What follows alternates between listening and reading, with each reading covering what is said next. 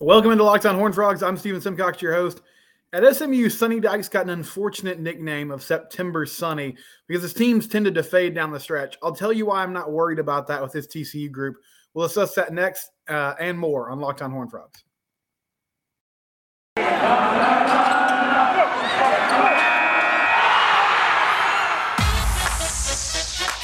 You are Locked On Horned Frogs, your daily podcast on the TCU Horned Frogs, part of the Locked On Podcast Network, your team every day.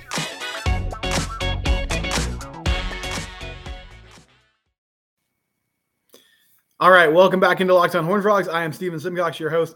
So the last few seasons at SMU, which is where Sonny Dykes was, of course, before he came over to TCU and took over as head coach, Horned Frogs are 6-0. They're rolling. K-State this week, Saturday night game. Should be a fantastic atmosphere. And obviously TCU's off to a great start. Now, during Sonny Dykes' tenure at SMU, he kind of earned this moniker. And I don't know what the timing of this was. It feels like SMU fans started calling him this after he decided to leave. But he got the nickname September Sonny. And this is something that my pal Matt Jennings has sort of brought to me in the past few weeks. Like, hey, this is something we just need to watch. Like, his teams have tended to fade down the stretch. And listen, it's a fair criticism, but I'm not real worried about it for this TCU team. And I was looking at the last couple seasons at SMU, and I'll tell you why I'm not worried about it. First of all, I think it's sort of overblown. Because in 2021, they started out 7-0, and then they went 1-4 down the stretch. But I feel like we almost have to completely take out the 2021 season because, you know, when TCU let Gary Patterson go, or those two parties parted ways, Sonny Dykes immediately was a top candidate for the TCU job. And, I mean, it was sort of an open secret. Like, besides maybe there was a rumored brief flirtation with Billy Napier. There was the Deion Sanders situation where TCU interviewed him, which at the time, like, this is neither here nor there, but at the time that sounded sort of wild. But now, like, you see what Deion's doing at Jackson State. He's done an incredible job there. But anyway, they were talking with him as well. But the one consistent name was Sonny Dykes.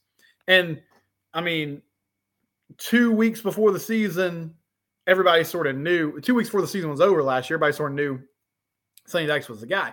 Before SMU's last game, they had basically already hired Rhett Lashley, the Miami offensive coordinator, to be their new head coach. So it was out there. And the team kind of fell apart. And I think in large part, it was because of all the rumors and, you know, all the news that was out there about Sonny leaving for the TCU job. Now, did he handle that as well as he could have? I don't really know. It's hard to say. Breakups are messy. It's just how it is. Like, these things rarely end well. And Sonny has come out in recent weeks and said, hey, you know, I think SMU people were leaking this information to the media to make me look bad. So 2021, honestly, like, I think you almost have to throw that out because the team, there was a lot of distractions there, and I don't think Sonny and his staff were fully, you know, focused, like, not in a terrible way, but I just don't know how you could be. I think the players were not fully focused. And so I think that's out the window. Let's go over to 2019 now. The team finished 10-3. They started 6-0. So they went 4-3 down the stretch. They had losses to Memphis in November, a loss to Navy, a loss to FAU in their bowl game.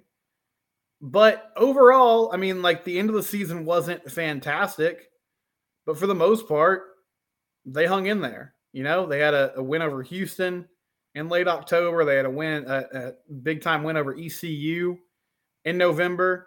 So finishing your season 4-3, when you start 6-0, that's disappointing. I understand.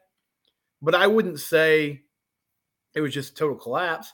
And then in 2020, which was the COVID year, they went 7-3, and they lost their last two games of the season before the bowl game. They were 7-1. They lost to Tulsa and lost to ECU. Lost a close game to Tulsa and then got blown out by ECU to end the season. So one, I'll just say that SMU enjoyed more success than they ever had. And did they close the season poorly? Yeah, I think you could say that's the case. One of those seasons, I feel like there were some outside distractions that really hurt them. In the other 2 years, definitely could have finished stronger. But I mean, I don't think going 4-3 down the stretch is just like an epic collapse that really turned, the whole fabric of the season. And also, like, part of it is they faced some better teams in the American Conference. They played Memphis. They played ECU. They had to play Cincinnati late in the year. And those are really good football teams. Those are programs that were probably at a higher place and a little more ahead than SMU was at the time. The schedule here for TCU is difficult. Play K-State at home, on the road at West Virginia, and then you play Texas Tech at home. Now, if they find a way to win this week and get to 7-0, I know they can't think about this, but I can because I'm not playing. If they can get to 7-0, if they can beat K-State, which can be really difficult because K-State's a good football team, and we'll talk more about that tomorrow. But if they get 7-0, I think there's a path to them being 9-0 when they roll into Austin, Texas, for what is probably going to be a pretty huge game in the Big 12 standings. My goal at this point, I think a realistic goal at this point, now that you're 6-0 and you're playing well, you've beaten some good teams, I feel like TCU should make the Big 12 title game. I think that should be the expectation. That should be the goal. And if they don't, it's not like, oh no, it's the worst thing in the world. It's still year one. I think they're ahead of schedule. But if you do, I just feel like it'd be huge for the program. It'd be huge for the momentum, for recruiting, just to see what can happen in one season. Now, yes, first they have to beat Kansas State. And then they have to go on the road to Morgantown. And then, you're back home against Texas Tech. But I think that's a possibility that you could be 9-0 rolling into that game against Texas. The other reason I'm not really worried about a late season collapse for this team, I think they have already shown some mental toughness and some fortitude. And I just don't see them, like I think guys are bought in. I don't see them just laying down. Like, not that they won't, like, yeah, they're going to probably lose a couple games this season. I don't see them going 12-0. But you know what? They've improved a ton. I think they're tough. I think they're physical. And I believe in this group. Like, the way they came back from down 24-7 last week against Oklahoma State and won in double overtime, that showed a lot of guts. The way they came back when they were down to Kansas a few weeks ago and found a way to win that football game on the road against a red-hot KU team that was flying high and just had college game day in their backyard, I think that showed a lot of mental toughness. Kaz Kazadi's done a fantastic job getting these guys physically, in a place where they can really lean on teams for 4 quarters.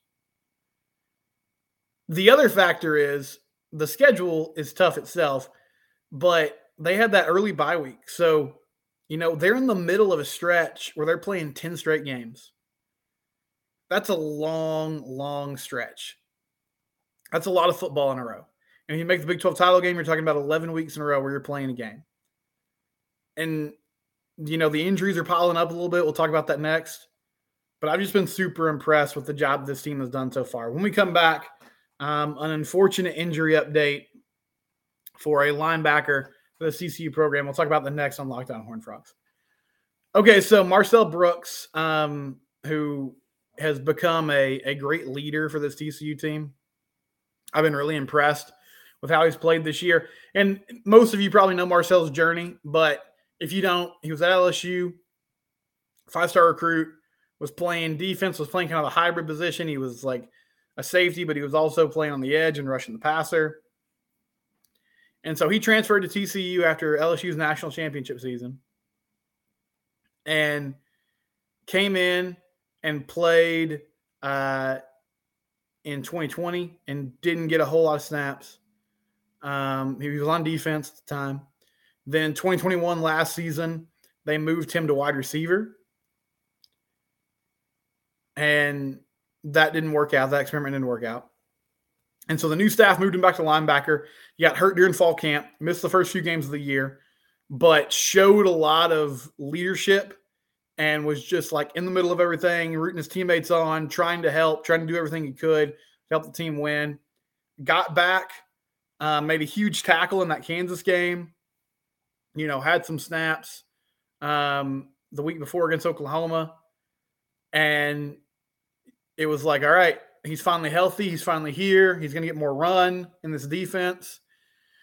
And then got cut in the Oklahoma State game by an offensive lineman. And unfortunately, according to Sonny Dykes on Tuesday, he had season-ending surgery. So Marcel's missing the rest of the year. Sings for him. He's bought in like everybody else. And I'm super sad that he couldn't find a way to stay on the field this year. Obviously not his fault. I hope that he can stay around the team. I know it's tricky when you have surgery, going on road trips and that kind of thing, but I hope he can stay around the team as much as possible because he just seems like one of the guys that fires them up, that gets them excited, that understands, what he's supposed to do. And as far as linebacker goes, they're hurting, man. And it's going to be a big week for the linebacker position because Kansas State they run downhill on you. Deuce Vaughn, Adrian Martinez, they want to get after it on the run game. And so, your starters for the most part are still there. Z Winters is still there, Jamoy Hodge, Johnny Hodges, but you're real thin in the back end. You've now lost Thomas Armstrong for the season. You've lost Terrence Cooks for the season. He was gone before the year due to a surgery, and now you've lost Marcel Brooks. So Shad Banks, I think he's going to have to step up and get some more snaps, and that's a guy that Horned Frog fans have been excited about for a long time. Wyatt Harris might be another guy who has to step in and pick up some of the slack, but that's going to be one of those positions that you just have to watch.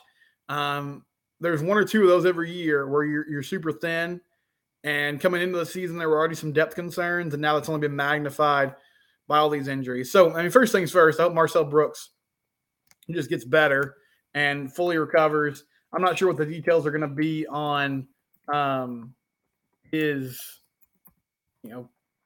red shirt situation. I would hope he would try to come back for another season. He seems really bought in with his coaching staff.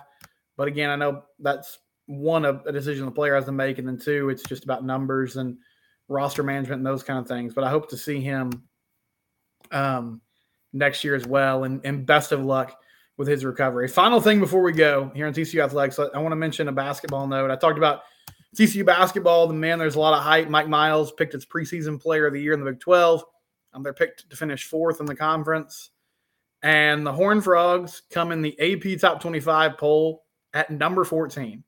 So I'll quickly run down the teams ahead of them. North Carolina's at 1, Gonzaga at 2, Houston at 3, Kentucky at 4, Kansas at 5, Baylor at 5. They're tied there, same number of votes. Duke at 7, UCLA at 8, Creighton at 9, Arkansas at 10, Tennessee at 11, Texas at 12, Indiana at 13, and the TCU Horned Frogs sitting there at number 14 in the country. They had a scrimmage against Alabama, which apparently they won handily, and Nate Oates and that Alabama squad, that Alabama program, they've been really good the last few years. So exciting times. We're still watching that Damian Ball situation. Hopefully the NCAA reinstates him, or if it's a suspension, it's a short suspension and they can move on and allow him to play, because he's going to be a big factor for this team this year. But I'm excited about TCU basketball, and everybody's in full football mode. I am too. We're going to have more tomorrow about this Kansas State team and what kind of challenges they present for TCU. This is Locked On Horned Frogs. We're part of the Locked On Podcast Network. It's your team every day.